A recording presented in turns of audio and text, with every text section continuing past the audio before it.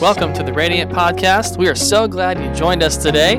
This podcast features messages, interviews, and discussions from Radiant Church located in Seneca, South Carolina.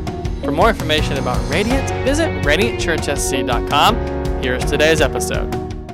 This is the last chapter in a section that we started back in January. Romans chapters 5, 6, 7, and 8 comprise a section.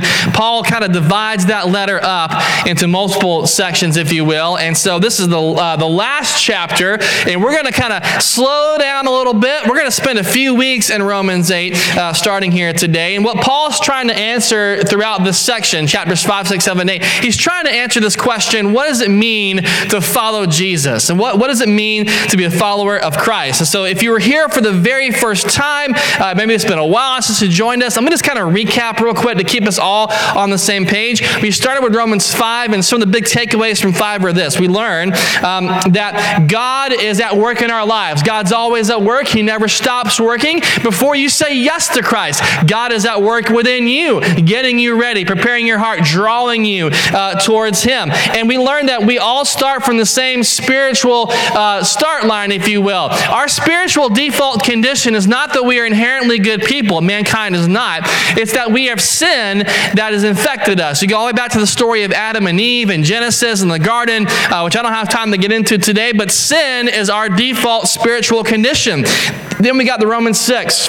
In Romans 6, Paul challenges us to see ourselves as God sees us. How does God see us, right? He sees us as being forgiven. He sees us as being free. He doesn't see us as being dirty, no good, or rotten, terrible, horrible sinners any longer once you say yes to Christ, because He's done a work within you. Now, just kind of think about it like this. I was thinking this week, none of us here have really seen our own faces, right? Like, we haven't seen our faces. You say, wait a minute, Pastor, I know what I look like every morning. I look in the mirror. Yeah, you see a mirror or a video, but no one takes their eyeballs out and turns around and is like, hey, I look like this. Like, no one does that, because you can't. The only way you see your face is if you have a reflection, say, right?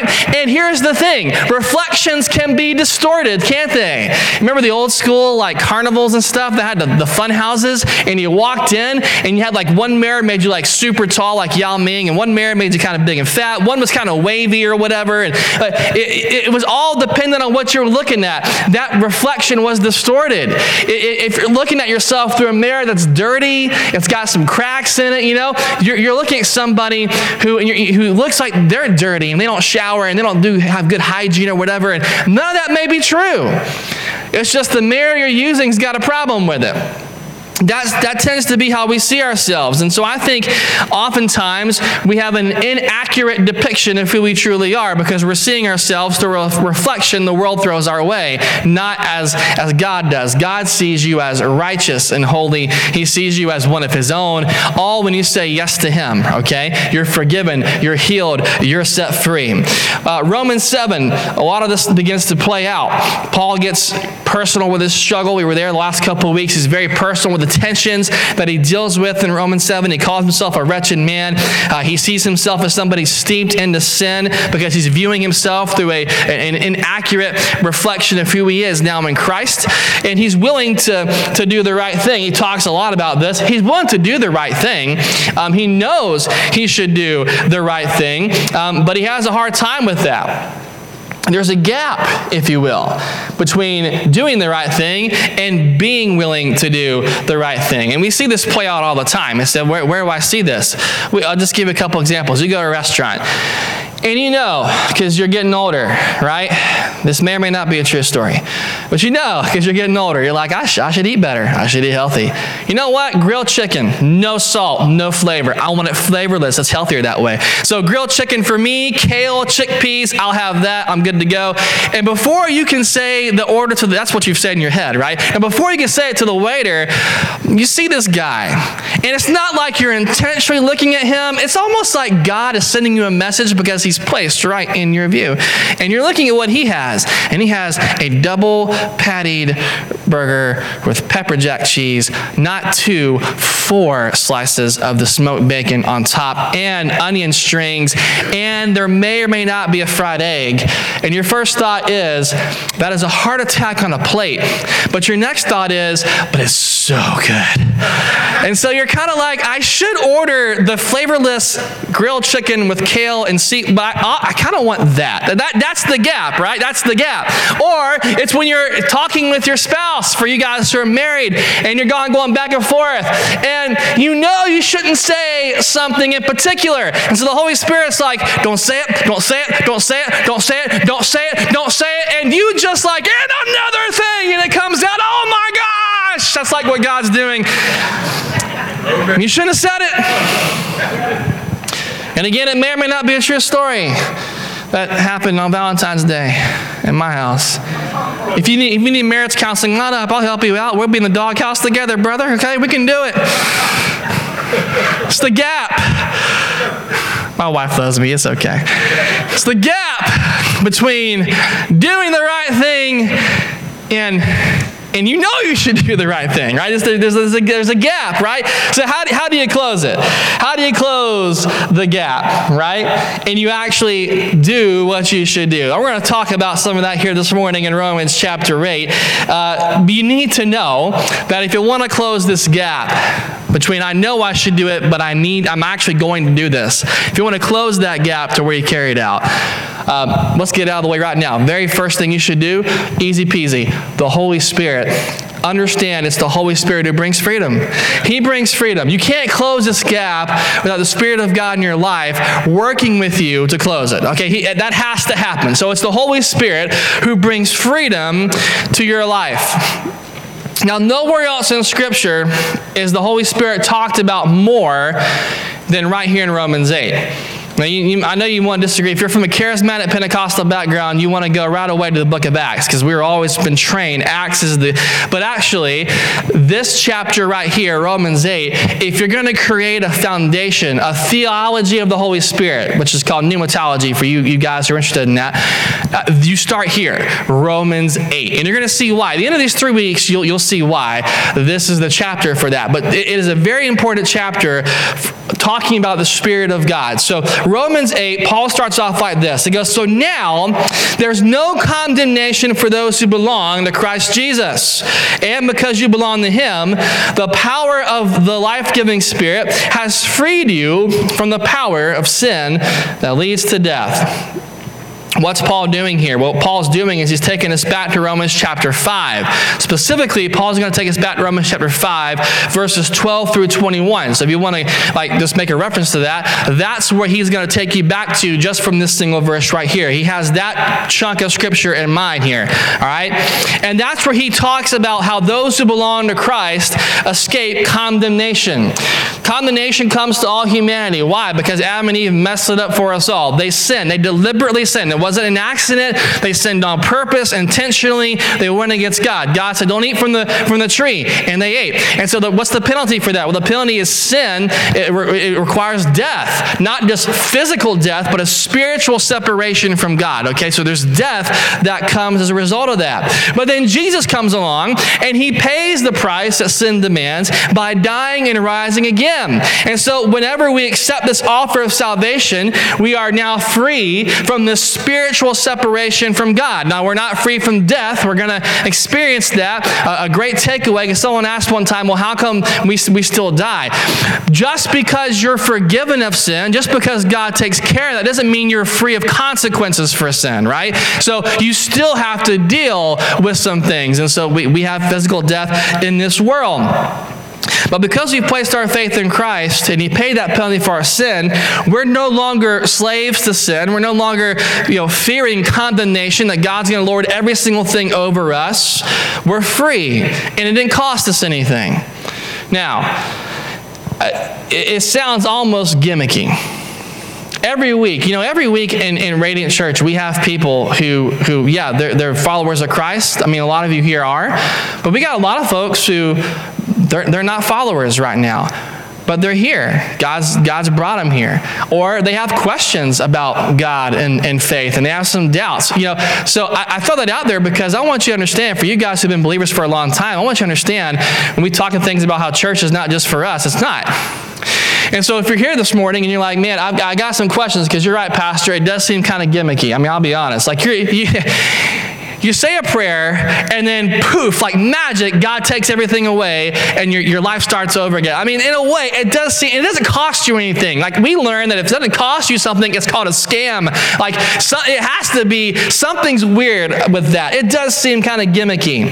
And I'll be honest, sometimes I think we sell it that way in church, and I'm not hitting, I'll throw myself under the bus. There are times where I'll do the same thing. And how I present maybe salvation, it feels that way. Say this prayer with me right now. It's almost like an infomercial, you know? Salvation is yours for 3 payments of $19.99 plus shipping and handling. Like, you got to put, I guess it's there. And I get it, because it can feel gimmicky. Where we make the mistake is we say, if you say the prayer, all your troubles go away and your life is good. And we forget.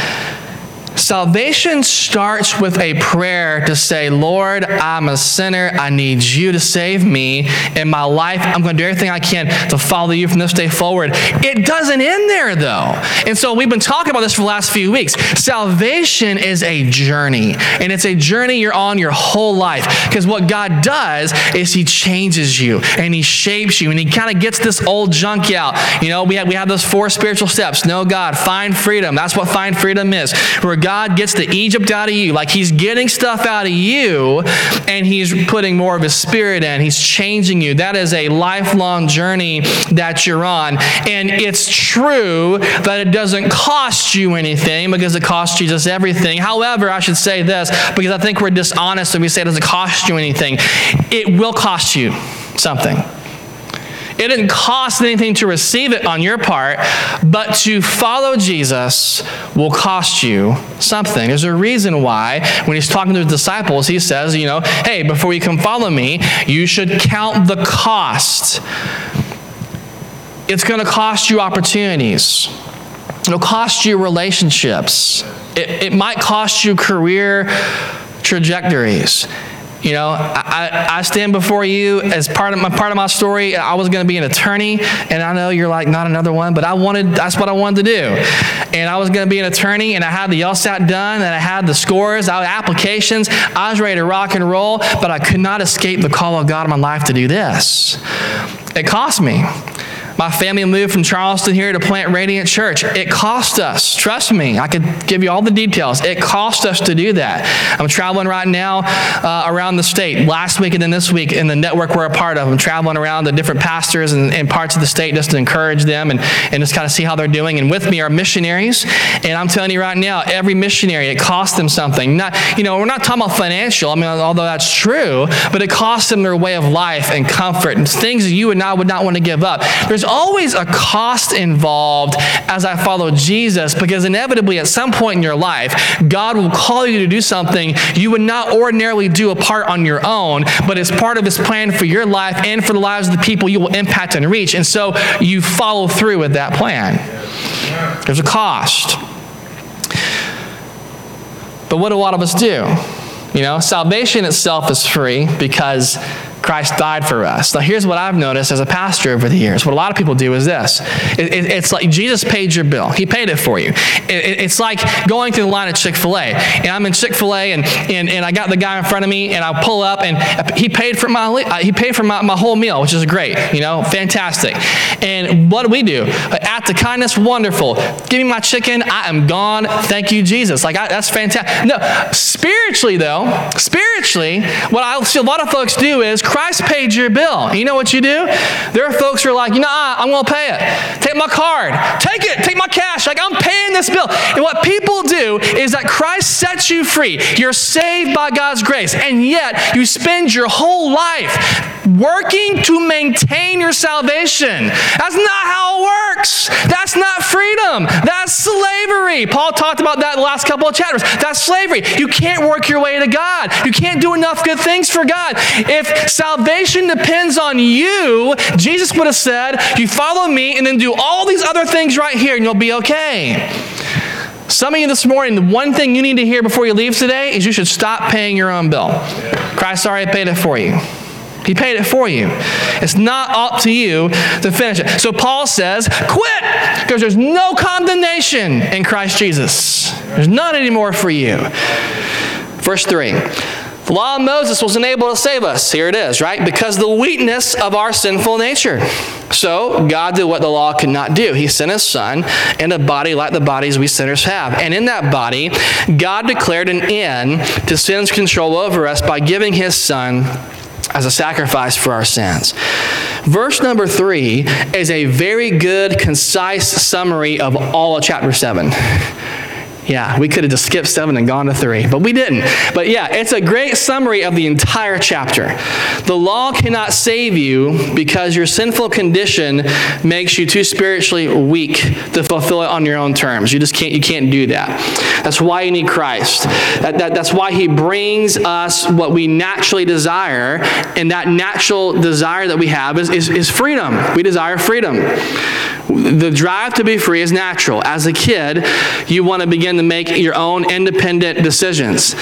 Terrible 2s and 3s. Just pick one. It's always one of those. I'm going through it right now because my little girl, Dad, Arya, do it. That's what I'm hearing nonstop in my house. Arya, do it. Arya, do it. You can't. She's like halfway dressed coming out the door. Hey, Arya, do it. She's holding her diaper in her hand. Arya, no, you didn't do it, baby. Let's help you with that. Like that's what you go through at that stage. Then as a teenager, what is it? I want to make my own choice, live my own life, and so you got that friction of mom and dad. And if mom and dad are too strict, what happens when they get out? Dude, they have untold amounts of freedom, so they kind of go crazy for a little while. Which, by the way, in the next section of Romans, Paul's going to talk about freedom.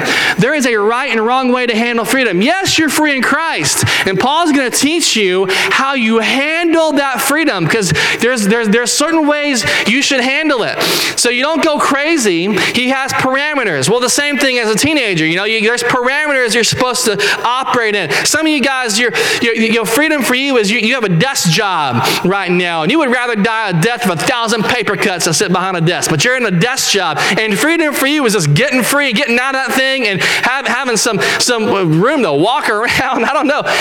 Desk jobs are tough. But my point is this: we all have a natural desire to be free. That's what we desire. Every human being on planet Earth has an innate desire to be free on different levels.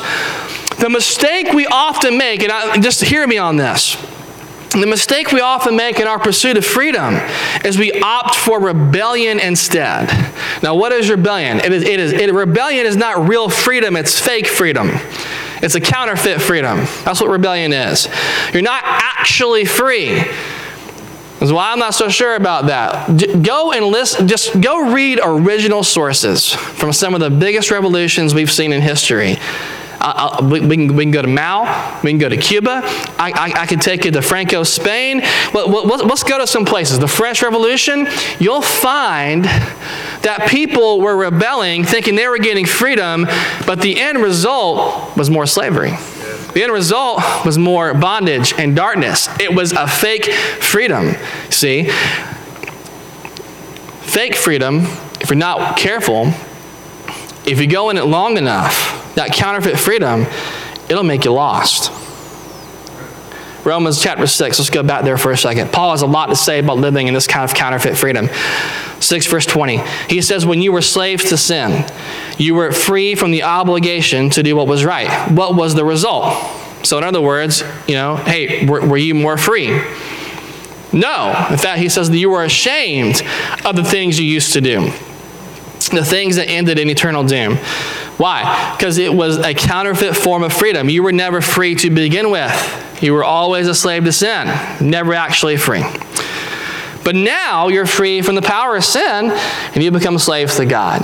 And so now you do those things that lead to holiness and result in eternal life.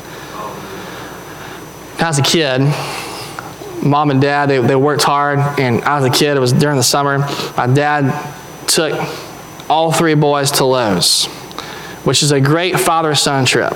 I mean, who could not? This is perfect, right? Mom's at work. So we go to Lowe's, and we're in there for a while, and there's 3 boys. I'm the oldest. I forget how old I was, but I'm the oldest. I got a middle brother, and I got a youngest brother. And my youngest brother was in that kind of stage of newfound freedom, thinking he was free, but he really wasn't. But nobody told him that. So after a while in Lowe's, my dad's got everything in the cart, and he's like, I got 2. I'm supposed to have 3. Where's the third one at? Cannot find this third kid. So, okay, go look for him. Now, I'm the oldest. Should I have been looking out for? Probably. I mean, I got another brother who's supposed to too. But that's not part of the story. So he's missing, and we're looking around for him, trying to find him, and we're looking everywhere, and after a while, panic sets in. If you're a parent who's kind of can't find your kid, you know what that's like, right? So panic starts to set in, and so we're like, okay, we should probably tell somebody. So he's telling the Lowe's workers, what is my brother looks like, and all that kind of stuff. And before I know it, man, I throw on the intercom. We're looking out for a young male, white male, 4 feet tall. Like, you hear all that kind of stuff on the intercom, and then the roll away. I didn't know it's like Lowe's had their own FBI. Like, the roll away doors come flying down, and they're like, we're in lockdown mode, and all the workers are looking everywhere for this kid they can't find, and everyone's freaking out. And then, would you not know it? At the height of this comes this laughter.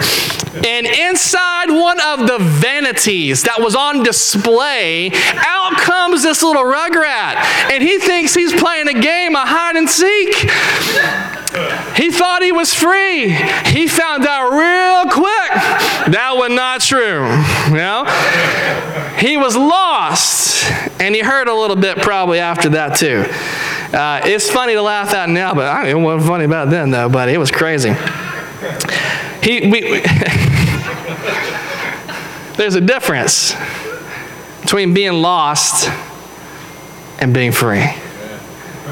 There's a difference between being lost and being free. We are completely lost without the freedom that Jesus brings. Paul, he knows this. He has most, if not all, the Old Testament committed to memory. He studied under the greatest rabbi of his day. Paul understands all the rabbinical commentaries and the Midrash and everything that's there. And he's telling his readers, the law can't save you. It cannot save you. So God did what? He sent his son. And so verse 3 perfectly balances the humanity and the divinity of Jesus. I don't know if you caught that or not, but it perfectly balances Christ's humanity and divinity. He is fully God and he is fully man. He's both fully God and fully man without sin. And I just can't underscore how important that is. It may not seem like a big deal for you, but in Paul's day, there was a movement. I don't got time to jump too far into this, but there was a movement called Gnosticism that began to kind of rise up. Not quite mainstream yet, because we're in the middle of the first century, but it started to kind of rise up. And the Gnostics believed that the material was evil. The physical was evil. It was all, salvation was gained through the Spirit, through wisdom, and knowledge, which is what gnosis in Greek means. It was wisdom and knowledge. And Paul, just to kind of put an end to that, he goes, look, Jesus was fully God and fully man, showing that, hey, the material physical man is not evil at all. It's not sinful at all. Christ came and became one of us. And by the way, in doing so, what Paul did was he also elevated the importance of not wisdom and knowledge, but the Spirit. Because it's through Christ and the Holy Spirit, not through more knowledge we attain, that we are made right with God, that we find the salvation we need and the forgiveness that we need. And so it's kind of a subtle thing he puts in there, but it's very important that he highlights who Christ is in that verse. Now, here's the thing. The Bible, you got to be careful with this. There's a lot of knowledge you can gain as a Christian. I think you should gain knowledge, but don't rely on it to save you. Be careful not to treat the Bible as a manual for living. It's not an instruction book for you. Old Testament is not there's a lot of great stories, and there's nothing really kind of hidden back. You get the good, the bad, and the ugly. Not as the example to follow in all the sin, but as a way for you to say, okay, these people were like me, and yet how they made it was they relied on God. I should do the same type kind of thing. It's not an instructional manual for you on how to have a successful life, not because it isn't true, but because the issue is with how you respond to the revelation it gives of Jesus. Everything in Scripture points to Christ, okay? Know the Bible 100%, But don't elevate the Bible to the status of like the divine or God. Jesus is who it's pointing to. Make sure you're chasing after Christ. Verse number 4.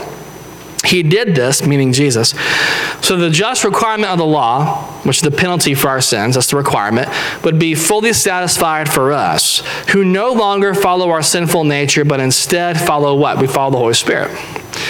Here, Paul reminds us that Christ paid the price that sin demands by his death and resurrection. So we don't follow our sinful condition anymore. Instead, we follow the Holy Spirit. And in following the Holy Spirit, what we're doing is this. We are following Christ. Christ fulfilled the law and all of its requirements. Therefore, in God's sight, we fulfilled it too. Not because of anything we've done, because of everything that Christ has done for us. That's why Paul doesn't say, obey the law or do what the law says. Instead, he points his readers to live by the Spirit. Follow the Spirit. Follow Christ. That's why he says that, okay?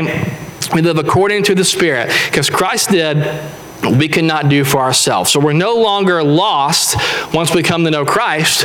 We have real freedom. Not a counterfeit freedom. We have real freedom in Jesus. We're not rebels, okay? We're truly free. Two types of freedom. I'm going to get kind of a little heady here for you for a second, but for you guys who like notes, this will be good for you. Two types of freedoms that Paul will outline here in this passage. I'm going to move on.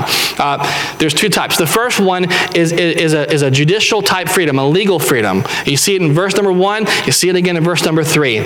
God declared us guilty of sin, but because of the work of Christ, that sin is forgiven. Think about this. It's like a pardon.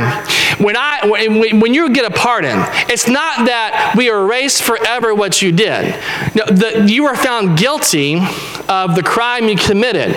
The pardon says you are guilty. You did commit the crime. However, your sentence is commuted or dismissed. You don't have to carry out the punishment for your wrong. That's what God did for us through Christ. We're still guilty because of our sin, but Christ died on the cross. What does God do? He pardons us. Hey, you don't have to have that spiritual, eternal judgment that would come for that the sin demands because he paid the penalty for you. So that's the judicial kind of freedom. Here's the second one.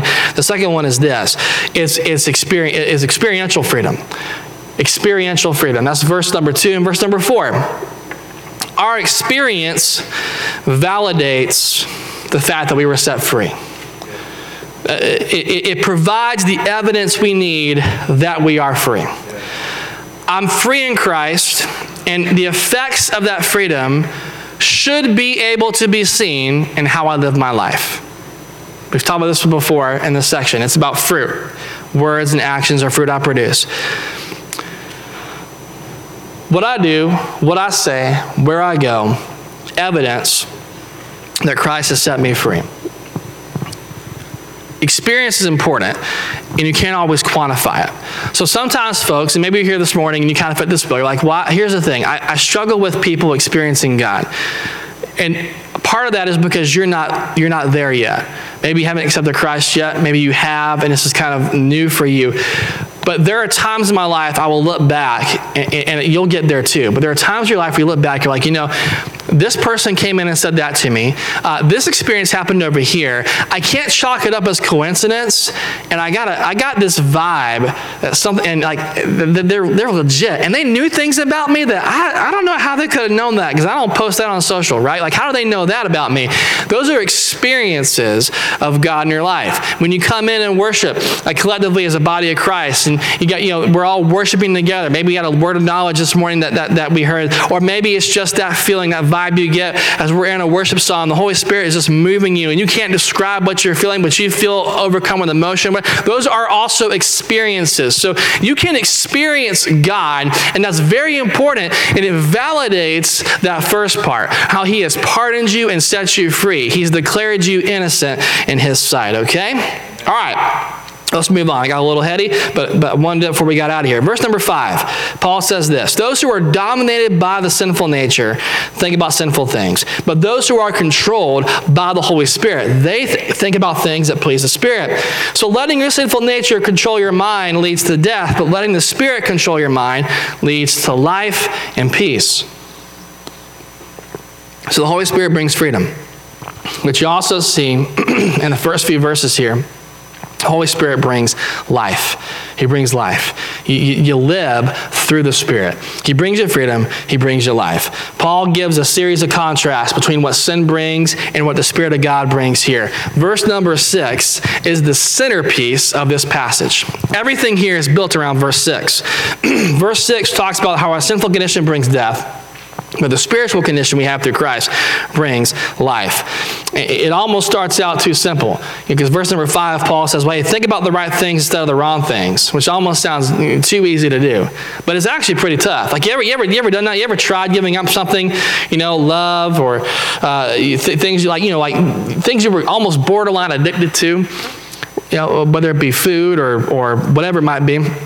It can be difficult to do that, right? It's harder than you thought to give those things up, especially if you struggle with those things. I was thinking a little while ago, I got the idea one year to fast coffee. I can't, medically, I can't fast like food for meals at a time, that kind of thing. I can't do that. So I have to find different things to fast. So I thought one year, I'll do coffee. Why? Because I love coffee. Like, if you know me, to know me is to know coffee. Like, I'm a coffee fanatic. I don't get like kind of, I want to take my coffee from this kind of roast. I don't care about that. Like, I like trucker coffee too, with grounds in the cup. Like, I'll take that. Like, I just want coffee. I might have an addiction problem. I don't know, but it's there. So I said, I'm going to give it up. And I did. And it was the hardest thing I've ever done in a fast. I kid you not. Only one day. And I'm like shaking, and I'm sweating a little bit, and I'm like, I don't know. I'm looking around. I'm talking to my friends who used to be addicts and were set free.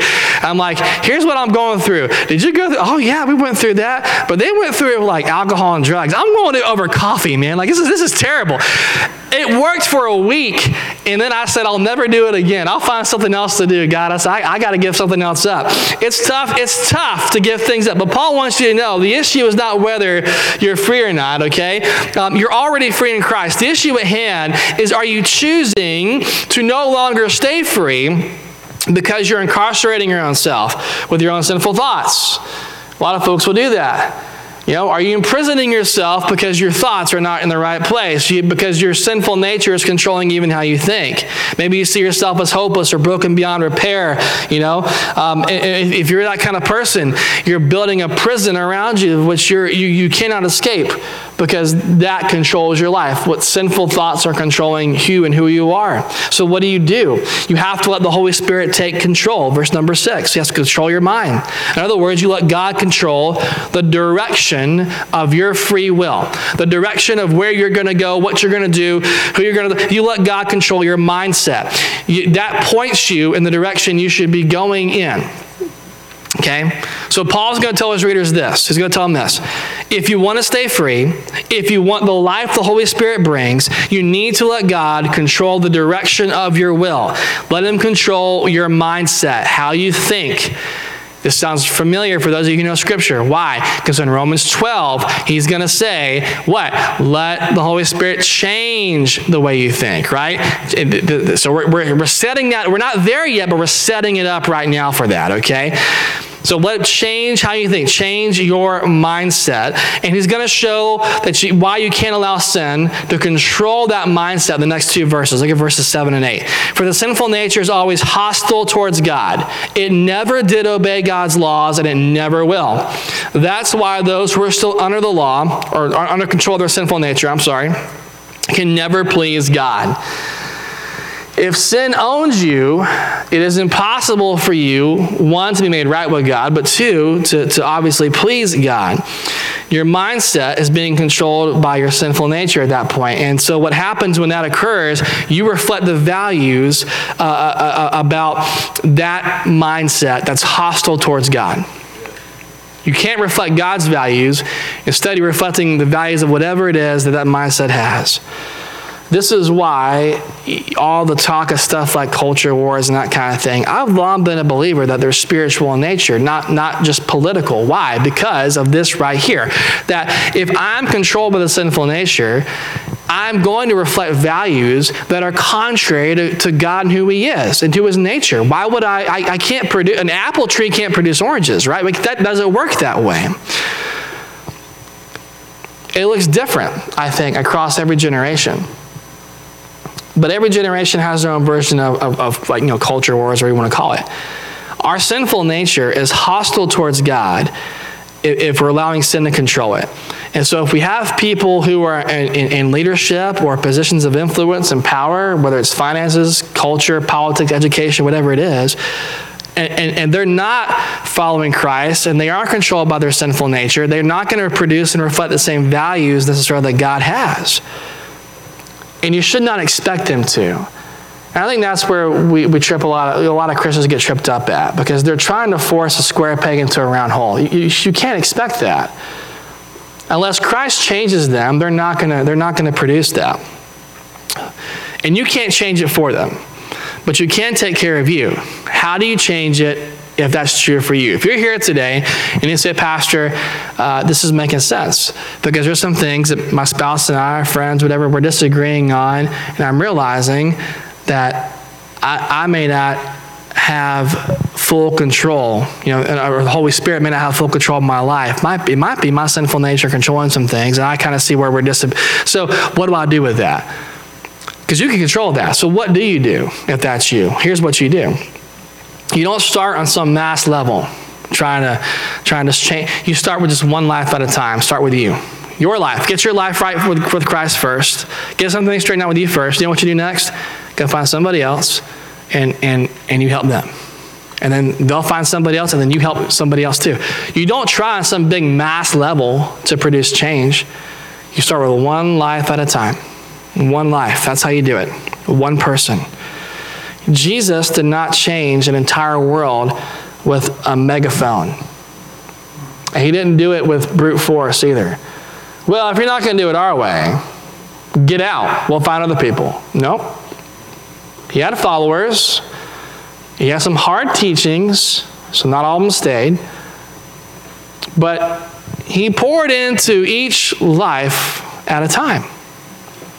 Now some, he got closer with 12 apostles. And out of those 12, there were only 3 that saw pretty much everything.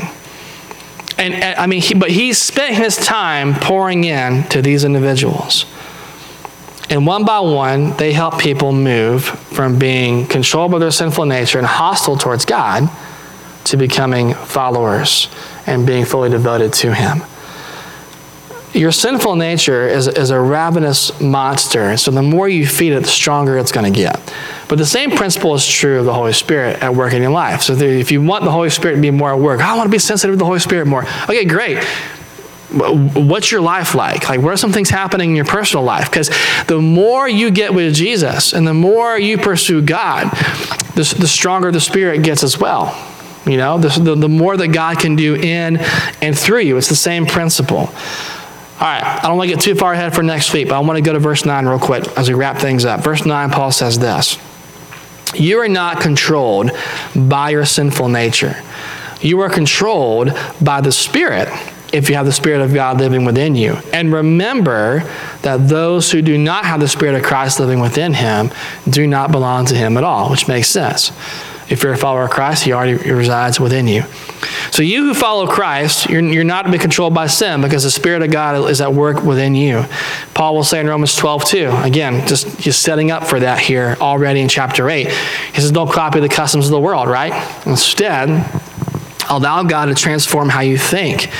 Well, I'm going to change you in that new person by changing the way you think. Stay free. Stay with the Holy Spirit, man. Allow him to bring you freedom and bring life, and let God change your mindset. Z, come on up. I love the beach. I'm a big beach bum. I know some of y'all are just like, nah, I hate sand, I like the mountains, but I love beach. And that's one thing I definitely miss about the low country. You have lakes up here, but that's not a real beach. So we go down there, and one of my things I love to do, I love to get in the water. I love to body surf. I don't do that boogie board junk. I get out there and I want to ride. It's really cool. Like, you get out there and you catch a wave just right. It'll lift you up on the crest and you come flying through. It's really fun. And I love doing that. I can spend hours doing that. And so my son loves to do it too. And so the last couple of times I've been to the beach, Ezra and I go out there and we'll do that kind of thing. And after a while, you're like, I'm catching this wave, catching the tide is pretty good. And you're kind of drifting a little bit though. And you get up, you're like, man, I know we were like right here. And then you kind of look, and way over there, that's where our stuff's at. That's where my wife is and kids and everybody. They're all hanging out down there. And what do you got to do? Get back up and kind of walk on down towards the beach, Here's the thing with that. They didn't move, but I did. I allowed the tide to kind of carry me, and I drifted down that way. You say, Pastor, where are you going with this? I think a lot of times in our struggle with living for Christ, letting the Holy Spirit work within us, we look at God and we say, you changed and you moved. No, God stayed right where he's supposed to be. We allowed culture and our sinful nature and all kinds of influences to cause us to drift. So we got further and further and further away. Before we know it, we look up and we're like, I don't really like who I am today.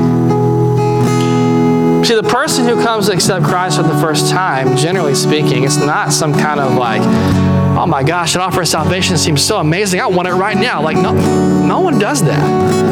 For most people, you wake up one morning and you're like, I look into my life and I see some things. And I don't really like it. But I don't really know what to do to change it because I've tried a bunch of stuff. I just know I can't stay here anymore. What do I do? That's not everybody, but for a lot of folks, that's kind of how it starts off. And you realize that you're right here and way down there.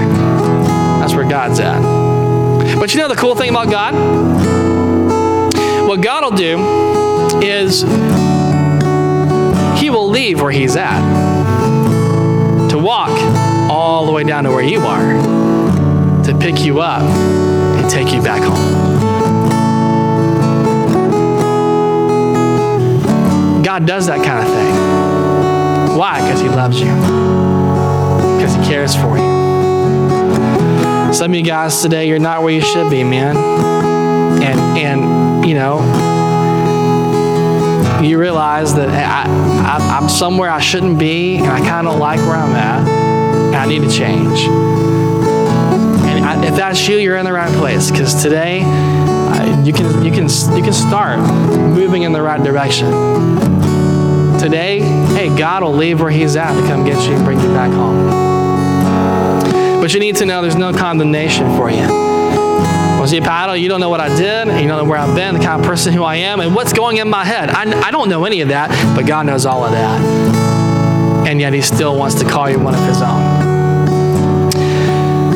Second thing here you need to know is this. To stay free, once he does bring you home, allow God to control your mindset. Not like you're some robotic zombie doing whatever God tells you to do. It's this simple thing. It's not like Frankenstein. It's rather you understand that it's Christ who is the greatest influence in your life. And so each day you're like, you know what? I'm going to get up in the morning. I'm going to say, Lord, whatever it is you want to do through me, I'm yours today. Hey, I want to make sure I'm doing the right thing, saying the right. So Holy Spirit, I want you to lead me to the right people today. I want you to give me the right things to say today. All you're doing is asking God to lead you. And when we say spend time in scripture reading and spend time in prayer, it's not a works-based thing. It makes you super Christian. It's so this right here happens, that the more I get into God's word and the more I pray, the greater the influence he has in my life, which means I'm more sensitive to the Holy Spirit. I'm more sensitive to what he prompts me to do and where he calls me to go and where he leads me. And that's why we ask you to do that kind of stuff. So if you can do those things, it will help you stay free. And so here's what we're going to do to wrap things up today. If you're here this morning and you say, Pastor, I'm the guy who's drifted and I want to come back home, I'm going to lead a prayer of salvation. It's just a model prayer. You don't have to say it out loud if you don't want to. It's entirely up to you. But I'm going to model what it sounds like, and you say it along with me. And then I want to come back and I want to pray for those of us who are followers of Christ this morning. We realize that, man, we're struggling to stay free. But the reason we're struggling is because we're not giving God full reign in our lives. Other things are influencing us, and we need to let the Holy Spirit have that spot of top influencer in our personal lives, right? We need Him to help set us on the right track. So, Father, I thank you for who you are. I thank you for your goodness and grace. I pray this morning for those who don't know you. Perhaps they're here today and Jesus, they just say, man, I've drifted, and there's some things in my life I'm not real proud of. I don't really like where I'm at. I want to get back on track, though. I want to reflect God's values. I want to just come back home and just start this life with Jesus. Lord, for those individuals today, we pray that they have open hearts and minds in this moment. If that's you, this prayer we're going to pray goes just like this. It says, Jesus, I am sorry for the sin that I've done. I just recognize today that I've drifted. I recognize today that I've done things I'm not proud of. God, I know I've done things you're not proud of. And I want to start over. I can't erase the past, but man, you can forgive me. Can't just walk away from what I've done, but you can't heal me. And so, Jesus, I'm asking for all of that today. Forgive me, heal me, cleanse me. Man, be my Savior, because I can't save myself. I need this new life. And I know it starts with just this prayer, but I'm telling you, Jesus, I need this today. Will you be my Savior? But I don't just want to end here. That Jesus, can you also be the Lord of my life? Because I understand too that I've done all this stuff because I was living for me, and I don't want to live for myself going forward. I see where that takes me. I know what results when I call the shots. So I'm going to ask from this day forward that you will lead me and you will guide me and you will show me what to do and where to go. I will do all that I can to submit, to surrender myself to you. In my life, I want to put it in your hands. I want you to be that great influencer inside of me. I need you to be my Savior and my Lord today. Lord, for those who are Christians, but they've struggled with staying free, maybe because they've not given you full reign in their lives, God, I pray this morning that you will help them to see that, hey, the Holy Spirit should have top influence in our lives. Anything that's competing with you, God, for that spot should be removed. I pray, Lord, right now, whatever that conviction brings for them, I pray they will respond to it, and they would allow the Holy Spirit to change them, allow the Holy Spirit to work in their hearts and their lives, shaping them to become the people you're calling them to be. Maybe they need to spend more time in your word. Maybe they need to have a better, healthier prayer life. Whatever it is, God, I pray that you lead them to make the right choices and decisions so that they can be ever sensitive and led by your Spirit in any and all situations. Lord, we want to make sure that we're aligning ourselves up, not with our will, but with your will, so that, God, you can use us for your glory and use us, God, to make a difference for people around our community for all of eternity. And it starts with making sure that our mindsets are in the right place. And so, Holy Spirit, if we need a reset, if we need you to come in and change how we think, if we need you to come in, God, and do some things different, we invite you to do that today inside of us so that we can become the people you need us to be, reaching folks for you across Clemson, Seneca, Walhalla, Central, all the communities, God, that we are a part of here. We thank you, Lord, for who you are, for what you've done, for the hearts and lives you're changing here today. We ask all this in your name. Amen. Amen. Thanks for listening. If you have any questions or would like to reach out to us, you can do so by emailing us at media@radiantchurchsc.com or visit one of our social accounts on Facebook, Instagram, or YouTube. If you like what you heard today, subscribe to our podcast so you don't miss any future episodes, and give us a 5-star rating on the podcast platform that you listen to. We hope you have an amazing rest of your day.